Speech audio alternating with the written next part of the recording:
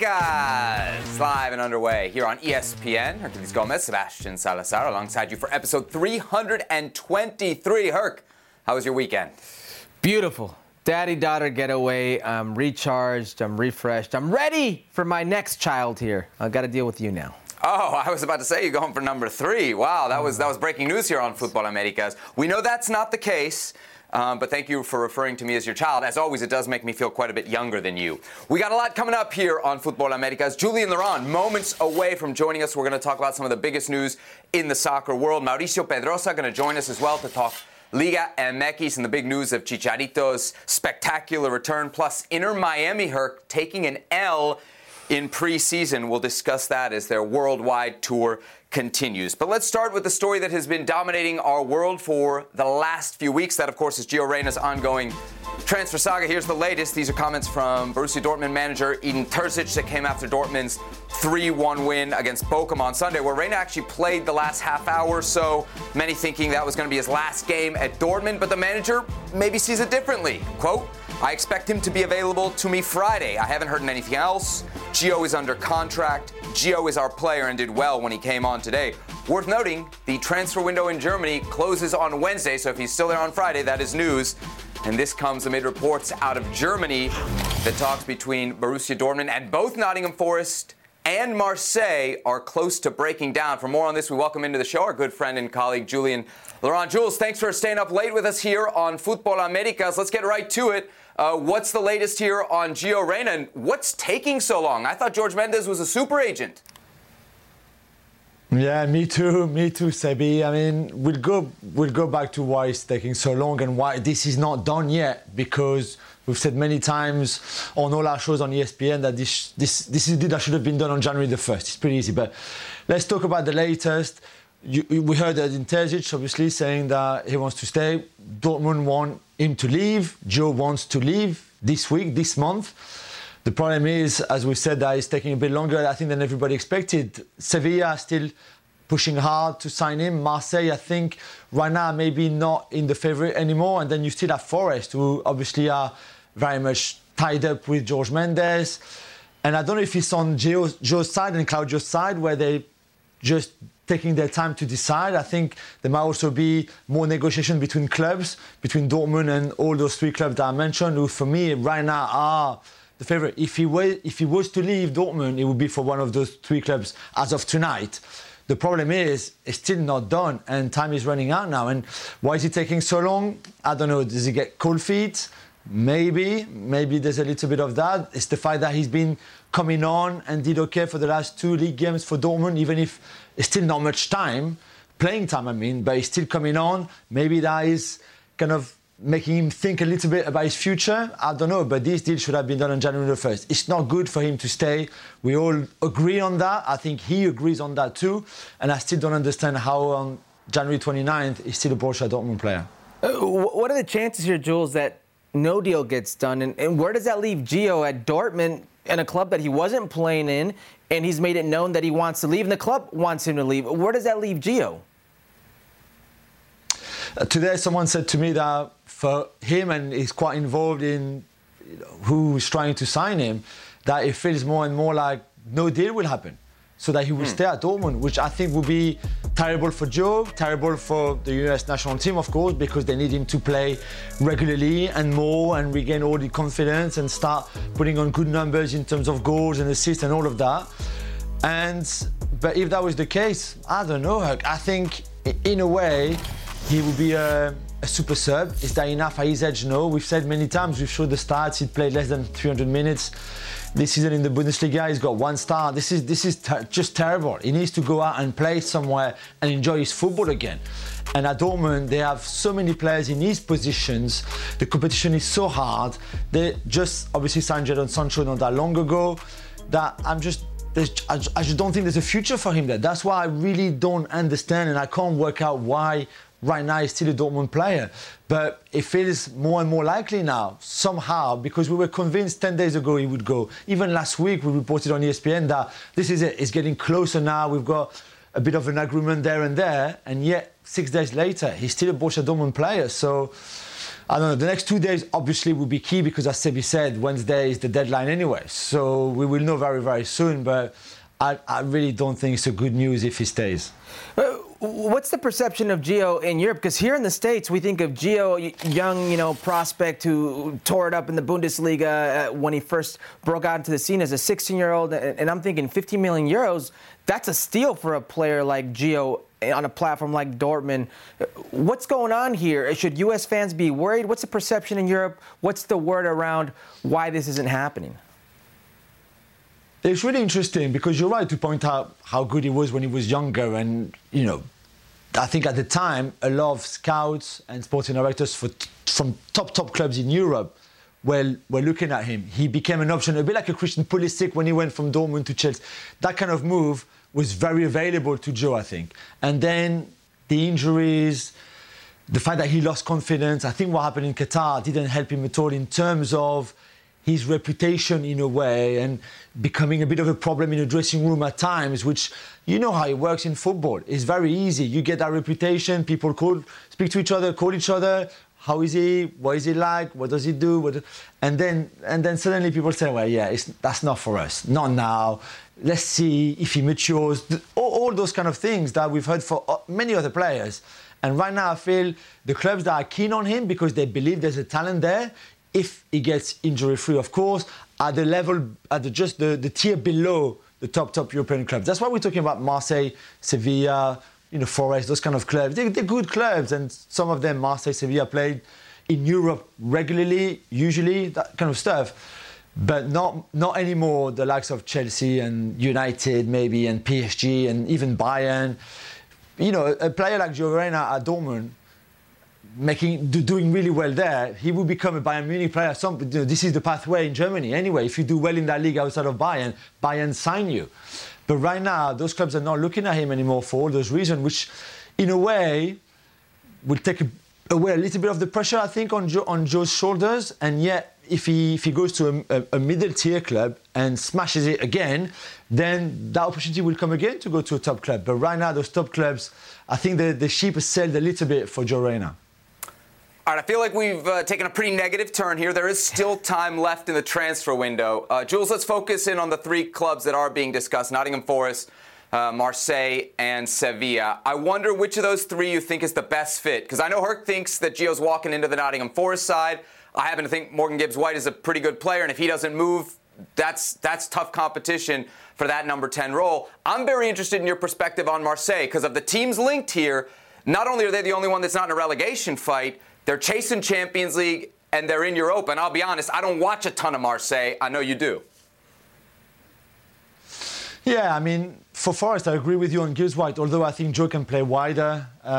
They can play with 2 10s behind the striker as well. That's possible. So there's a lot of things you can do with a fit, informed Gio Reyna with his versatility. So Forest, I think, would not be a bad move to go to England. The language, of course, would help compared to a different league in a different country, a different culture, all that kind of stuff. So I think Forest would not be a bad idea. And clearly, since Nuno came to the club, they play a little bit more attacking football than under Cooper. So Forest, not a bad idea. Sevilla, I would not touch. I would not go near. I think right now, if you like Quique Sanchez-Flores, great. Good for you. I saw them at the weekend again, and even if they were maybe a bit unlucky, they're just very dysfunctional. They're about to lose Rakitic. And maybe, by the way, the Rakitic deal out of Sevilla could be key in Joe arriving, because I think they need to sell first before signing anyone anyway. So that could be as well what's holding on a little bit that deal. And like you said, Sebi, let's not be too negative, because there's still time. And deals can be very quick. You take a private jet, you go there, you pass your medical, you sign, it's done in a few hours. So it's still very much possible that he moves.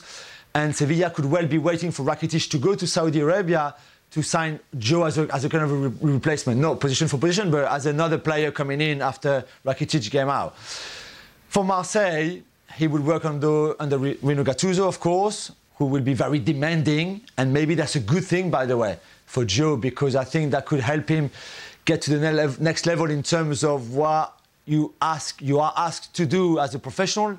And that kind of manager who's on you all the time to make you improve and make you progress, that might be not a bad idea. They're fighting, obviously, to finish top 5, top 3 in France. There's some really good players there, from Aubameyang to Ismail Assar that we saw with AFCON with Senegal. Iliman Ndiaye as well was there with Senegal. So you've got a really good squad, I think, there. And I think he could flourish in Marseille. The thing I would say about Marseille, one is the environment around the club. The fans, they live for the football. They're so passionate that if you don't do well, I know some guys who used to play there, didn't do well, they go to the bakery and they don't serve him. They say, no, you're not good enough. I'm not giving you pain au chocolat, baguette and croissant. I'm not saying that this will happen to you. I'm just saying it's a very difficult environment if you don't do well. And also, there's a lot of players in his position. Again, as a 10, there's Harit, wild players. We talked about Sarr, Ndiaye, Correa. Joaquin Correa is a Marseille player too, although he's injured right now. So there's a lot of competition. But really, if you aim for those clubs, competition will always be there. And you can't fear competition if you want to play in those clubs anyway. All right, plenty of time left. In terms of hours, not in terms of days. 48 hours left. We're hanging on to every single one in the transfer window to see if Gio Reyna gets a move. Let's move on to the story that rocked the soccer world on Saturday, and that's Barcelona manager Xavi Hernandez announcing he'll be stepping down at the end of the season. This, of course, followed Barca's 5-3 defeat against Villarreal, which came 3 days after Barcelona were eliminated from the Cup by Athletic Club. Now, hours after Xavi's announcement, former Mexican international Rafa Marquez, who's been linked with the Barcelona job and currently is in charge of the second team, was asked about the opening. Here's what he said. Una oportunidad así no le puedes decir que no, ¿no? Y si llega en ese momento, obviamente intentaré estar disponible y tratar de hacer lo mejor posible. Okay, Jules, Barcelona obviously a mess. What do we think of Rafa Marquez's candidacy for the job? Is it a legitimate one? Yeah, if it's legitimate, obviously the most famous manager to go from Barca B to the first team is Pep Guardiola, and he worked pretty well for everybody. Rafa Marquez is not Pep yet, of course, but you can see what he's doing with the reserve team. You can see that he could be a candidate. Let's not forget that Barca don't have much money, so it'd be very easy to make that move. He's a former player, so I think the coolest would be happy to. And for him, it's a great opportunity, especially if you're kind of re-aiming the team towards youth and some of the players that he worked with. Instead of, going and sign Lewandowski, kind of that, you work with Maguire, you work with the youth that Fermin, Gavi, Pedri, all of that, Balde, Fort, whoever you want, but he would be good for that. However, the more negative side of hearing him having that answer, and maybe he was just honest, and I've got nothing against honesty. However, pick your moment. Just read the room, Rafa. You're a clever guy. We know you're a clever guy. And I don't think this was the right time to go out like he did, and I don't think that went down well in Catalonia for sure. Xavi is still there, and yes, there will be a lot of rumours and a lot of managers are going to talk about potentially coming over, taking over, all of that. I understand that. But this was so fresh, so fresh, that I just don't think he helped himself by saying what he said. Herc, what do you think? Do you think Rafa Marquez crossed the line here? All right, so very quickly, they've got no money, so the likes of a Thiago Motta, Bologna would be very difficult. De Serbi, Brighton would be difficult. Garcia Pimienta, La Palmas, Michel Girona, those type of coaches would be difficult for Barcelona right now with the finances. They could get another loan and pretty much strip away the club if you want to. That would be a reason for Rafa Marquez to be the next in line. Let me give you a reason for Rafa Marquez not being the next in line. What just happened? He's very green. The body is still warm. You don't have to say anything. Jules is right. Just for a second, all you have to say when they ask you is, I'm a Barca guy through and through, and my responsibility right now is to support the club and support Xavi at this moment. That's all you got to say. That's it. Whether you get in the future or not, whether you're ready for it or not, that's another question. But this just proves why you're not ready for it. Xavi was Al Saad. He was a coach in Qatar. That was his resume. Goes to Barcelona. You can see why they're in the problems they're in right now. Rafa Marquez is Barcelona Athletic, 7th place right now in the 3rd tier. Green as well. It's just unfortunate, but it proves why ultimately he may not be the man for the job. If Rafa ever had a chance, it was Xavi leaving in the middle of the season. I think now that there's some time for Barcelona to figure it out, it's highly unlikely that Rafa Marquez, with his lack of a resume, frankly, gets this opportunity. Before we let you go, Jules, I got to ask you about Valérien Balogun. Again, you are the expert here on French football. I'm not going to pretend that we watch Monaco week in, week out, but we can look at the stats. No goals, no assists in his last 5 games, hasn't scored since November 24th. He didn't play over the weekend, had a shoulder injury in a 2-2 draw for Monaco against Marseille. What's going on, and what are they saying about him in France? Because it was a pretty hefty transfer fee, 40 million euros for the young American. Yeah, they still believe in him massively in Monaco. They like him a lot. The injury has slowed him down a little bit, and even before that, he had a few niggles there and there. Let's not forget as well that the pressure, not that Monaco have a huge fan base who are crazy about their club, but still, when you play for Reims, there's no really expectations. If you do well, it's great. If you don't do well, everybody expects you to fight to not go down anyway, or to finish mid-table. With Monaco, it's different. You're there. At some point, we even saw them as maybe competing with PSG for the title. Now they're just trying to stay in top 3 to qualify for the Champions League next season, or top 4 potentially, to qualify for the Champions League next season. This is where they are. So from a flow point of view, you went from being like free mind, let's go, I'm enjoying my football, I'm 21 years old, I score a lot of goals, it's fun, I've got a team that plays for me. Now you go to an environment where we need result here. It's about result. You're 22 now. We saw what you could do last season. Now we expect you to do the same. Here's the pressure for you. Here are the expectations. It's not anymore of like, yeah, let's have fun, let me do this. Now we need your goals because we need to win, because we need to finish top 3 or top 4. This is where we are now. And I think he's going through that process of even him as a young pro to be able to deal with all of that. If you look at the stats though, 4 goals, 3 assists in 11 starts in the league, it's not too bad. And also, let's not forget who is competing against to start in that team. Wissam Ben Yedder, who is Monaco's club captain, who is, in terms of French pure finisher striker, one of the best that we've seen in the league, certainly. Even when he went to Spain, at Sevilla, he had an amazing record. And how can I say that? I don't want, if Wissam Ben Yedder watches our show, which he might, I don't know, I don't want to upset him. But Wissam is not the kind of guy who would take a young player under his arm and then let me teach you stuff. Let me show you here. You know, like what Urk would do, I would expect at Wissam's age with a young Flo Balogun coming through. Wissam is not that kind of guy. So there's that as well for Flo to, I think, process too. But he will get there. Monaco really have faith in him. They really believe in him. So it's just a matter of he will get that, I believe, that scoring goal streak can come in, and after that he'll be fine. He's still young, but yeah, maybe the adaptation is a little bit longer than what we thought it would be when he signs. 40 million.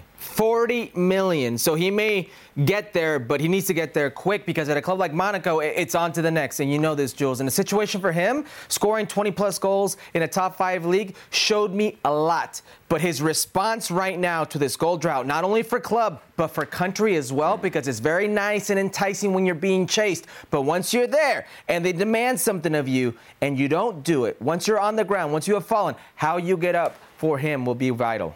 I'm worried about Balogun's stats of late, but to Jules' point, I'm more worried about Ben Yedder's stats of late. 8 goals in his last 5. You're either playing with that guy, but you right now are not moving him out of that starting lineup for Monaco. All right, there he is, Julien Laurent. Thanks for staying up late with us here on Futbol Americas. As always, great to have you. Thank you, guys.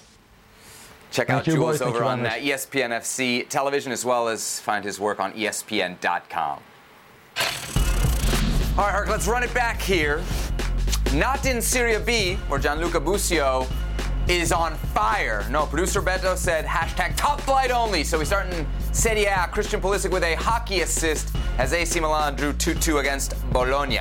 Yeah, 8 points behind Inter with the game in hand. But one of the very bright spots, I should say, of Milan's season is Christian Pulisic. The American has been at the helm, for every dangerous play they've had. Got the start, played 87 minutes at right wing. Milan right now 3rd in Serie A. In the French top flight, Emmanuel Sabi with a penalty kick goal for a goal in his 2nd straight league game as his Le Havre played to a 3-3 draw against Lorient. Sabi had his 1 cap back in January camp in 2023. In the Bundesliga, Kevin Paredes with a goal for Wolfsburg in a 1-1 draw against Cologne. Ah, look at that. DC represents. I know you're happy. Look at Paredes getting into the attack, crashing right there, cerrando la pinza, as they say in Spanish, closing that door right there, doing what he needs to do. And Paredes, slowly but surely earning his time and earning his respect. Second Bundesliga goal of the season for the DC United Academy and Bethesda Soccer Club, as we like to mention frequently on this show, product. Bundesliga on ESPN Plus, so is the Eredivisie, where Serginho Dest is lighting it up. He had an assist for PSV in a 2-0 win over Almere City. That's now 3 straight league games, Herc, with an assist for Serginho Dest. Listen, there are fewer players in the U.S. men's national team pool with the ability to play right foot, left foot, multiple positions like Serginho Dest. PSV right now first place in the league, 12 points clear of Feyenoord. They're taking on Ajax, who have climbed up to 5th after a brutal start to the season. That game Saturday, 2 p.m. Eastern Time here on ESPN+. Moving on to Inter Miami, whose preseason world tour continues Monday with a visit to Al Hilal of the Saudi Pro League. That's Neymar's team, for those of you keeping track, even though he's out with injury. The Big Four all starting for Inter Miami, but they go behind in the 10th minute. Aleksandar Mitrovic making it 1-0 Al Hilal. Yeah, Mitrovic right there with a good little interchange and play, good touch, and then look at this, making a meal of it here. Oh no, clear that. 3 minutes later, Abdullah Al-Hamdan on the rebound makes it 2-0 Al Hilal. 34th minute, Inter Miami breaking through. Julian Gressel finds Luis Suarez, who taps home. No. At first, they put the offside flag up, but help me, VAR. No, Seb. What do you mean Julian Gressel finds? That's a defender that finds Luis Suarez. He's not offside. So 2-1 at that point. Al Hilal had a third just before the half. The Brazilian, Michael. Yeah, Drake Calendar's going to want this one back. He goes chasing chickens there, finds nothing. I don't know what he was doing. Into an empty net goal. Into the second half, Inter Miami attacking. David Ruiz draws the penalty. Lionel Messi converts it, 3-2. Yeah, he was kind of nervous on this one, huh? Oh yeah. Geez. Yeah, puts Lionel it Messi away. nervous from the spot. 1 minute later, Inter Miami, it's Ruiz again to make it 3-3. No. That's not Luis Suarez. That's Pablo. Is it Pablo? No, that's Ruiz. No, I'm sorry, that's David. Ruiz. David Ruiz. The 19-year-old Honduran international there makes it 3-3. Al Hilal, they'll get a game winner in the 88th. Malcolm to make it 4-3. Yeah, and you could see the Inter Miami back line. They're pleading with each other. You cannot give up that goal. So Inter Miami go down to Al Hilal. There's lots of talk, lots of comparisons between Major League Soccer and the Saudi Pro League. Herc, what do you think? Did Inter Miami's defeat make MLS look bad here? All right, context matters, right?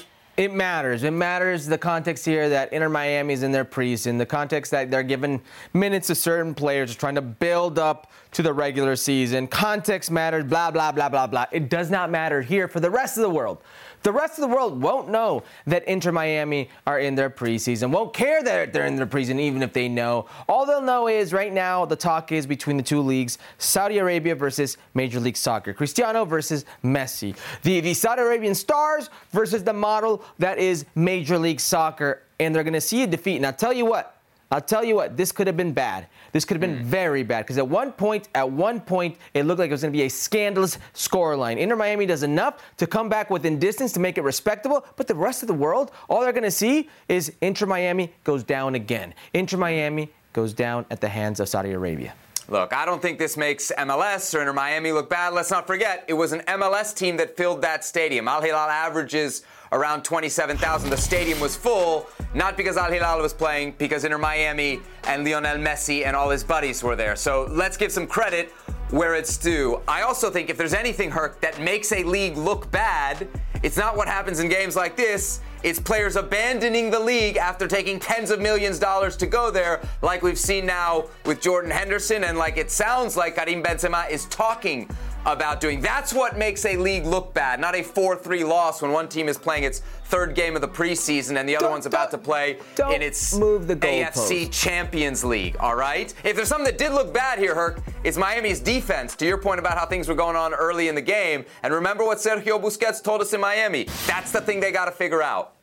That's what they got to. That's what they had to figure out last year, and that's the one thing that I thought would be their downfall, and ended up being just health was their downfall. But it was defensively. How can Inter Miami maintain the likes of an LAFC? They come to LAFC. They prove that as long as they keep leaving teams like Inter Miami on the ropes with a player like Leo Messi, things work out. But they have to be healthy, and you have to defend now. We know that teams are going to figure this team out. They're going to figure Inter Miami out. They're going to figure Tata Martino out, and maybe won't figure out to an extent Leo Messi, but do everything they can to limit how he impacts the game.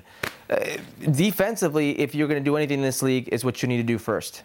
Herc, since you mentioned health, of course we know Facundo Farias tore his ACL. That's a long-term injury. We also now getting word Benjamin Kramaski is out with a sports hernia injury. Sounds like he's not going to be available for selection for at least 2 to 3 months, Herc. That's a big loss for Inter Miami, isn't it? Perhaps not as big as Farias, but significant. Well, I would argue Facundo Farias is a massive loss, and Kramaski is a loss as well, because we spoke about the age of these players, like a Messi, like a Suarez, like a Jordi Alba and Sergio Busquets, and who's supposed to run for these guys? The guys who just right now are out injured, Facundo Farias and Benjamin Kramaski. So it's a massive blow, especially in a salary cap league. It's not that easy to just go out and replace these players. There you have it. Inter Miami, 3 games into their preseason, still, Herc, shockingly, with this superstar team, yet to win a game. But it's preseason. They got plenty of time, Tata Martino and company, to figure things out. All right, we got one more run it back here. Let's focus in on the Bundesliga. Talk about Canadian international Alphonso Davies, who got a goal, his first of the season, actually, as Bayern Munich beat Augsburg 3-2 on Saturday. And he got it with the right foot. It's Alphonso Davies, who usually does his damage out in the wing, comes inside, puts it on the right, slots it home. Alphonso Davies, who spoke about the interest to Real Madrid, and I'm not saying he shung it away, but he also didn't say no. Davies and Bayern 2 points back of Bayer Leverkusen, who are in first place. Bayern are out of the cup, but the competition continues here on ESPN Plus this week. On Tuesday, it's FC St. Pauli, who are under the leadership of US-born manager Fabian Hürzeler, taking on Fortuna Düsseldorf. That's a quarterfinal of the German Cup, 2:45 p.m. Eastern Time, Tuesday here on ESPN Plus. Y todos te queremos dar la bienvenida a tu casa. Bienvenido. Esta es tu casa. Llevo todo el día con un nudo en la garganta. Porque regresar a casa como he regresado y con todo su amor y todo su cariño, no tengo palabras para agradecerles.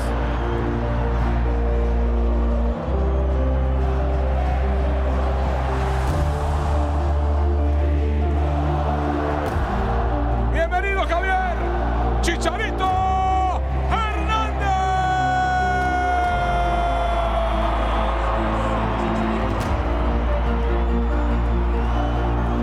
Absolute scenes in Guadalajara over the weekend as Javier Chicharito Hernández was reintroduced as a Chivas player. Joining us now, Mauricio Pedrosa, who himself is worthy of an Undertaker-esque introduction, I would say. Mau, great to have you with us here on Futbol Americas. Welcome back. Great to be back, amigos. Happy anniversary, I'm told, from producer Beto. Are we celebrating? That's right. Ahora o nunca. You've been a part of Ahora o nunca as well. So yes, very happy to celebrate 5 years working every day alongside Herc Gomez. 5 Wow. That deserves a celebration. Yes. Yes, I believe they call it hazard pay in the industry. All right, let's get to this. I want people to know this was not my question, okay? This is not Club America Seb trying to pick fun at Chivas. This is producer Beto's question, a Chivas fan. Okay. Will the presentation that we saw at Estadio Akron over the weekend, a full house, 45,000 plus for Javier Chicharito Hernández, will that, Mau, be the highlight of Chivas season? Yes, 100%. Number one, because it was an absolute amazing event. We are very critical of Chivas. We are very critical of Amaury Vergara. But one thing we know about Amaury Vergara is he's a great producer, right? He likes show business. He wanted to be a director, producer, film executive. Look, the event that they put together on Saturday at the stadium was just fantastic. Worth of a player with a history like Javier Hernandez. So the event itself was amazing. 10 out of 10. Now, if we compare that to the rest of what's coming up for Chivas, that will be the highlight. So yes, the event was magnificent, but the product on the field, it hasn't been bad, but it hasn't been great either. And I don't see any future perspective that leads me to be optimistic that this tenure under Fernando Gago, at least this first season, will be that successful, will be that entertaining, will be that emotional as it was the event on Saturday for Chicharito. We don't even know when Chicharito will be actually on the field playing for Chivas. There we go. There's the context you need right there. When Chicharito will be healthy, because reports indicate it will be week 10. A lot of football goes on before week 10. And right now, how many points do they have? They've got 2 points, 2 draws. They've got 2 goals. But I tell you what they do have. They've got a system. They've got a style of play that I really like. I think this Chivas team under Fernando Gago plays well. You see what they did against one of the best teams over the past decade, a team that is so strong and formidable at home in the Estadio Volcán. They played Tigres off the field. Yes, they ended up losing. Yes, I understand that. But they were the better team for long stretches out of that game. Right now, the one thing they need most are goals. I've got no doubt a healthy Javier Hernandez, a healthy Chicharito will do that for Gago, will do that for Chivas. Now, this presentation, the only reason we're talking about being the highlight of Chivas this season, because it was so spectacular. I agree with Mao. Amaury Vergara may like to produce, but there's no footballer, there's no Mexican footballer on earth that's had a homecoming like this than Chicharito Hernandez. What I saw, I didn't see from Hugo. What I saw, I didn't see from Rafa Marquez. What I saw, I didn't see from Andres Guardado, who people were debating about his career against Chicharito's career. There were 10 to 15,000 people there. It was 40,000 plus here. Maybe this is why we're talking about being the highlight of the season, but a healthy Chicharito with about 8+ weeks to go can still give you a lot to talk about. We're not that old to remember the homecoming for Cuauhtémoc Blanco. He was already retired, and America gave him a shot at playing one 40-plus-year-old That Cuauhtémoc. was a game. That was a game. Listen. Hey, Seb, this might be the biggest highlight, though. Cuauhtémoc Blanco, when he was 40, he had su gordito, a little bit overweight. He was 42. Maybe he has a better presentation on the field than Javier Hernandez at 35. 42, we'll he see. was my teammate at 40. We'll True see. story. I tell you what, True story.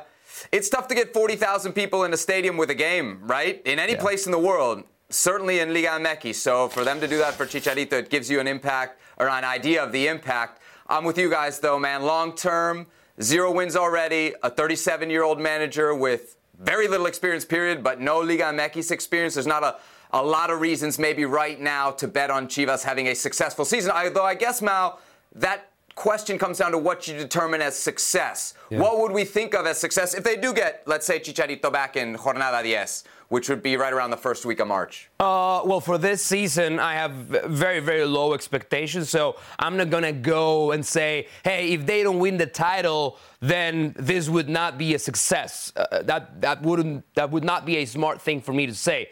And I tend to say very, very few smart things in my life. But anyway, that's a different story. I'm looking this at midterm, 1 year.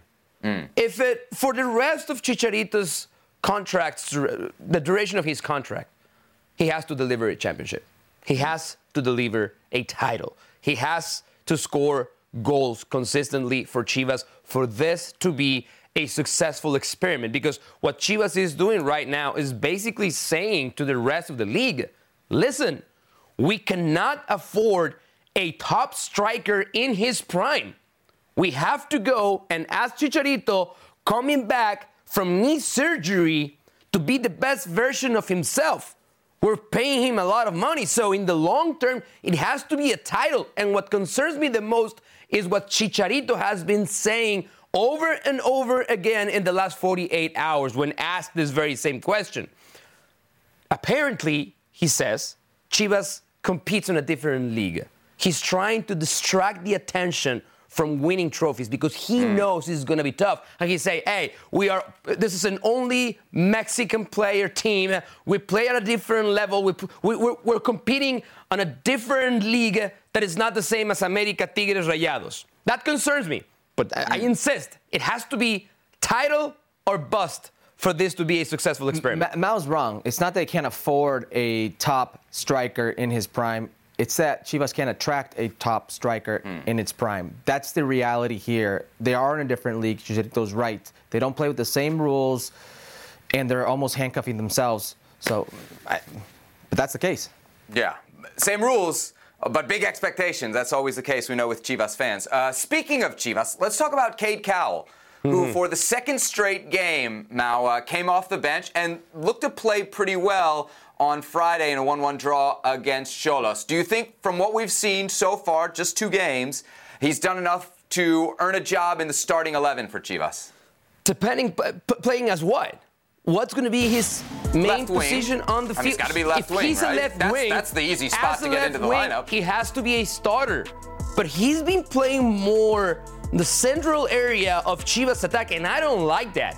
He, again, had chances to score and missed them, but whenever he was more involved in the build-up, he looked really good because he's fast, he's smart, he knows what to do with the ball, he's not afraid to go 1v1. So if he's going to do that, if that's the idea for Cade Cowell under Fernando Gago, absolutely he's going to be a starter. Whenever Chicharito is ready, whenever they give JJ Macías and Cade Cowell the chance of playing together, I believe he's going to have an impact. So far, I like what I see. It's not easy to adapt to a league like Liga MX, but I like what I see from Cade Cowell.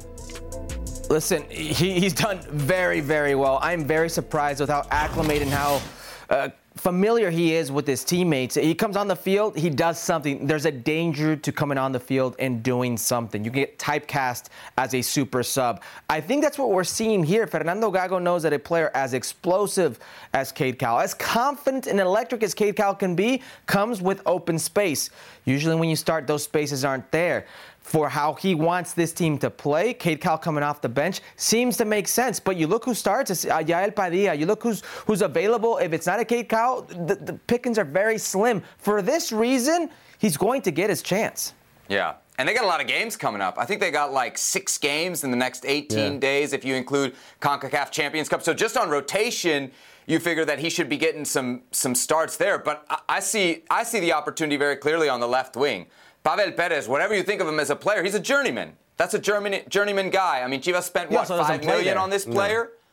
No. You can't put Cade. You got to put guy. Yeah.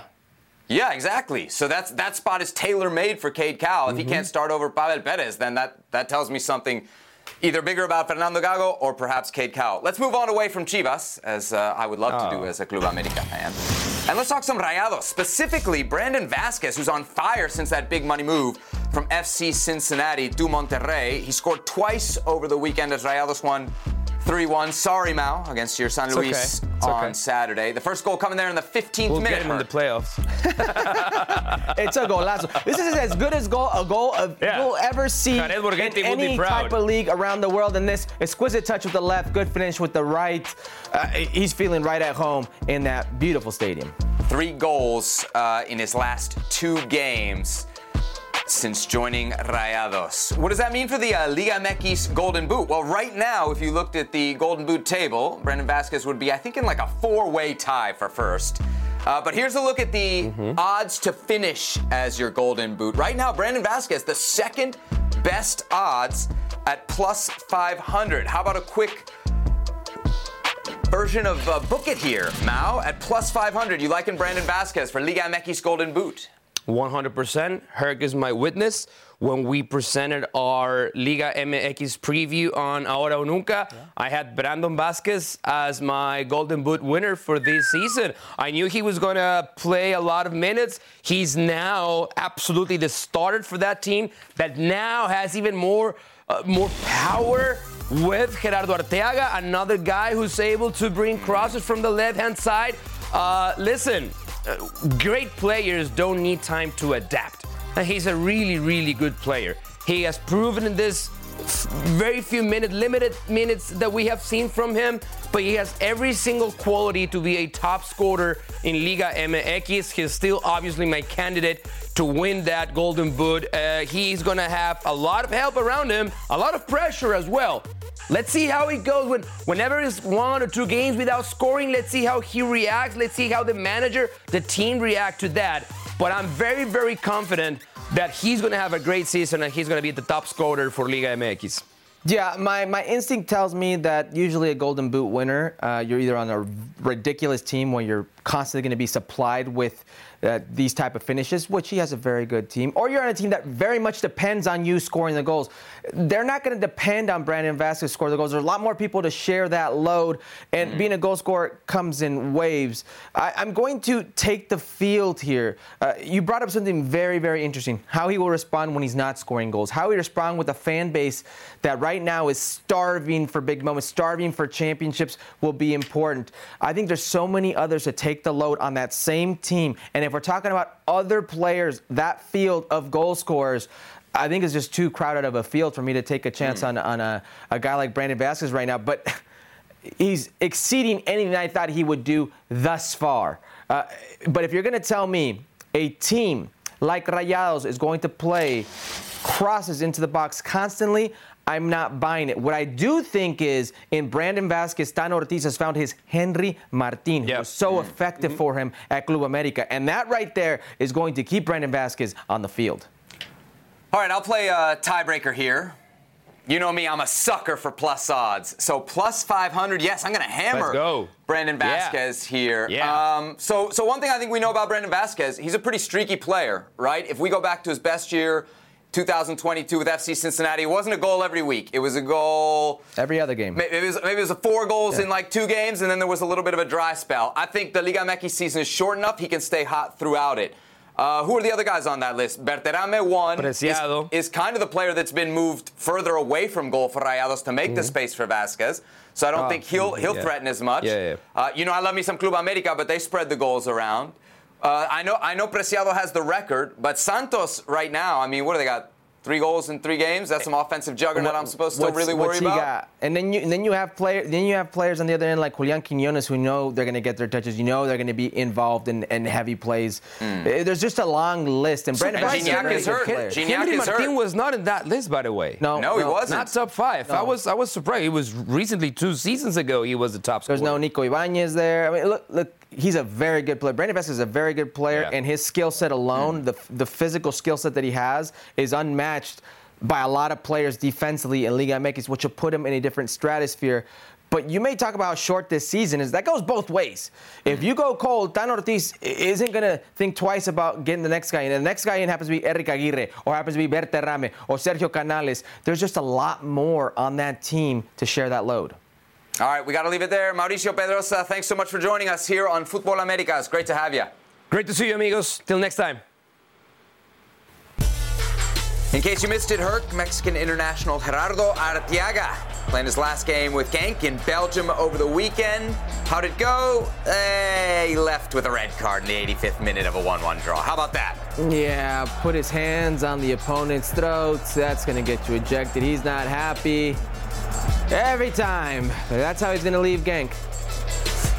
Yes, a rather sad farewell, although after the match he did get a standing ovation from the away fans. It was a away match for Genk. Arteaga, of course, on his way back to Liga MX and Rayados. Santiago Jimenez, oh, not again, Herc. He missed a penalty, which would have given Feyenoord the win in what ended up being a 0-0 draw against FC Twente. Yeah, I don't get it, but maybe have somebody else take it? I mean, we talk about Santi Jimenez missing more than he makes these penalty kicks. Maybe somebody else step up next time. Just 1 goal in his last 7 games across all competitions for Santiago Jimenez. La Liga right here on ESPN Plus continues this week. Barcelona, you think they're missing Serginho Dest at all? Taking on Osasuna, 1 p.m. Eastern Time Wednesday right here on Plus. Producer Beto, who loves his Barcelona, says, nah, bro, on Serginho Dest. All right, let's move on. Time to continue our series of MLS preseason interviews. Remember, we spoke to a bunch of guys at MLS Media Day back on January 10th. in Miami. One of our favorite convos was with LA Galaxy center back Maya Yoshida, the former Japanese international who captained Japan actually at the last World Cup, is about to get set for his first full season of Major League Soccer. Maya Yoshida, center back for the LA Galaxy, and actually the captain of the Japanese national team at the last World Cup, with us now on Futbol Americas. Welcome to the show. Great to have you. Thank you. So tell us a little bit about the decision to come to MLS, because we haven't gotten to talk to you since you joined LA Galaxy kind of midway through last year. You had an illustrious career. You're coming after the World Cup. Why MLS? Why LA Galaxy? After terminating my contract with Schalke in Germany, I had a couple of offers in Europe or Emirates and Japan as well. But that kind of offer, I couldn't be too emotional. Then waiting. But if I wait longer and longer, it's going to be difficult, more difficult, because I'm going to miss my preseason time. And I wanted to decide earlier. Then that time, somehow the Galaxy offered me, then my heart started to pumping, boom, boom. Why? Does the LA Galaxy have a certain kind of big name? The Galaxy, yes, is very famous, especially in England. I have been a long time because of Beckham, Steven Gerrard, Ashley Cole, blah, blah, blah. Then, after I've been probably more than 10 years in Europe, I could have good experience so far. It was difficult to find a better place after that, after I'm 35 and free transfer, free agency. Then I wanted to have something new. I'm the guy always try to have something new, something to prefer to get experience. Then MLS is perfect for me, and especially Los Angeles. Why not? Has Major League Soccer been what you expected in terms of quality, in terms of travel, in terms of atmosphere? Is it what you expected? Everybody say the traveling is the most toughest things. I would say yes. That was really tough, especially like Los Angeles is very nice, and traveling to Seattle is tough. It's really hard, and also the turf. Yeah. Also we fly to other side and time different. It's really hard. What about the quality, the level of play? Was it what you expected when you watched or heard about the Galaxy and then you come and experience it? What was that like for you? Probably because of our performance last season, I was expected a little bit more. But to be honest, we can improve a lot. We should improve a lot. But overall, in terms of the league, I think it's good level. Not, of course, same as England, Germany, Serie A, but still very positive for me. But we can improve still a lot. And of course, always the biggest key is the DP player can make a difference. So always as a defender, I have to think about these players. They're going to make something different. So I was reading some of your comments from kind of the back half of last season as you're playing with the Galaxy, and I think you used the word embarrassing at one point to kind of describe the performances. What did you find in the LA Galaxy when you arrived midway through the season? What did you see last year? First couple games, I was really positive because we are the second from bottom, and we are expecting to go to playoff. And after first couple games, I feel like, yeah, why not? We still have chance.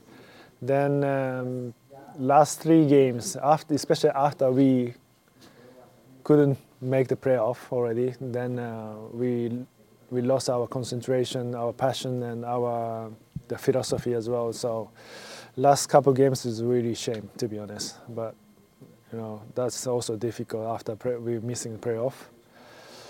Yeah, so, but again, if we start well this season, then we have still enough chance to go through the playoff, minimally, and hopefully we can get more. The Los Angeles Galaxy are a historical team in Major League Soccer. Team with the most wins, most championships. It was a destination team for many years in Major League Soccer. A decade's gone by where they almost haven't been relevant. Does the LA Galaxy today have a roster to compete for a title in Major League Soccer? I hope so. I hope so, but we need to reorganize. We need to rebuild the team a lot.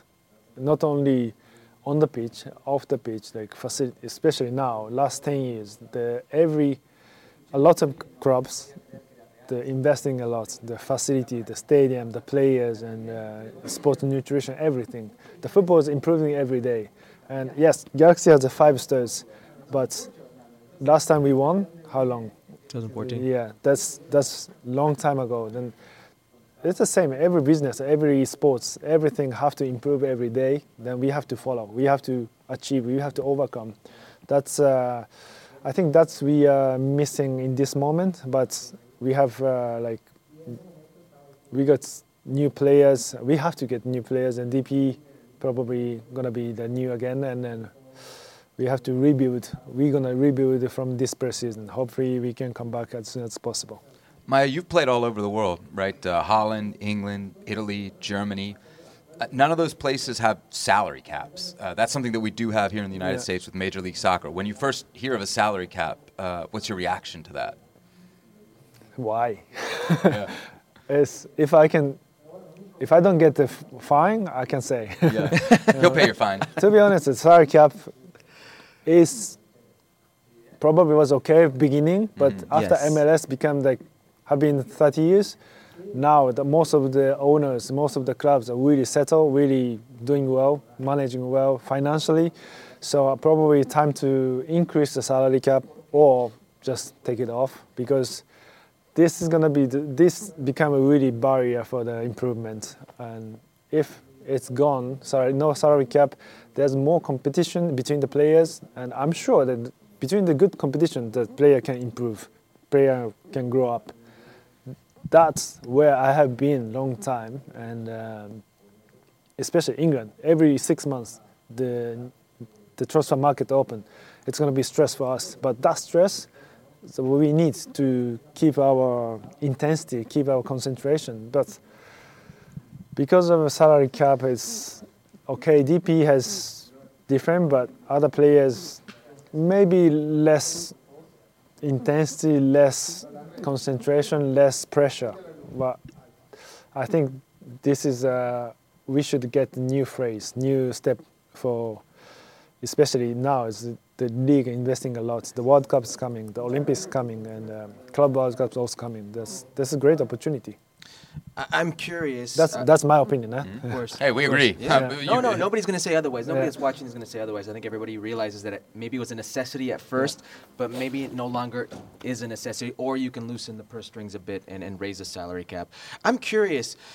We look at the success of the Japanese national team right now and how well they're doing, and the player development in Japan. In your brief time in Major League Soccer, how can you compare the player development for the American to the Japanese player? Is there anything the American player can do domestically to raise their level? That's a good question. Yeah, I'm always thinking, and also I'm working for the Players Association in Japan as well.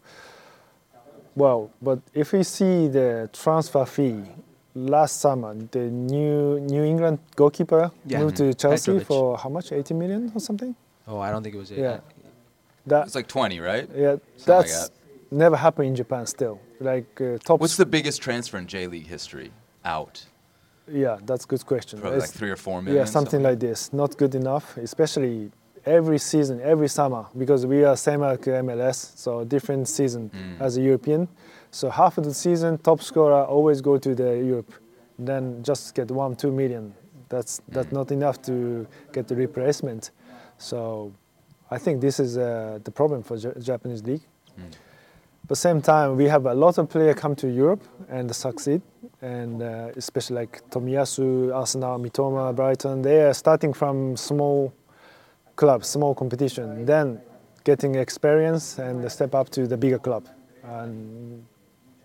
But for example, MLS, if they are really serious, they can get this kind of experience in domestic league, then go to England, especially. They have no language barrier, right? English, so it's fine. Much easier than Japanese go to England and adjust to the British English.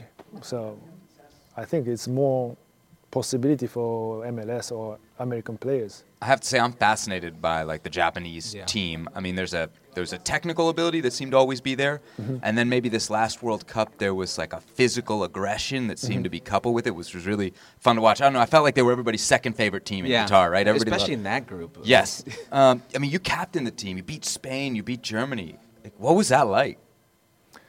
Well, the technically we knew that we had, but as a collective work, we are very good. The teamwork is the most strength for us probably, and the many players started playing the higher level in the Premier League or Serie A, Bundesliga. Then they start to get physical ability as well. So the balance was really good that time, and also that was a new challenge we had. Normally we had the foreign managers, and now this time we had a Japanese coach. Is that important? That works, to be honest. Everybody had doubt before, maybe lack of the experience, lack of the skills, but we are like building the team, not one way, the both way. Especially I grabbed the opinion from the teammates, then talked to the coach a lot. But before, like, they demanding a lot, then yes, of course, this is a European style. But we make it like Japanese style, just communicate a lot, then building day by day, step by step, and finding the landing point. You know, I think that's work a lot. Yeah. Maya Yoshida, man, thanks so much for the perspective. Great to have you on Futbol Americas, and good luck this season with the LA Galaxy. Thank you very much. Great insight from him about world football and Major League Soccer as well. He's 35 years old, joined up with the LA Galaxy in August of last year, and there you can see the impact that he did have. Herc, he talked about all the changes, all the updates that the LA Galaxy need to make to their roster to be competitive.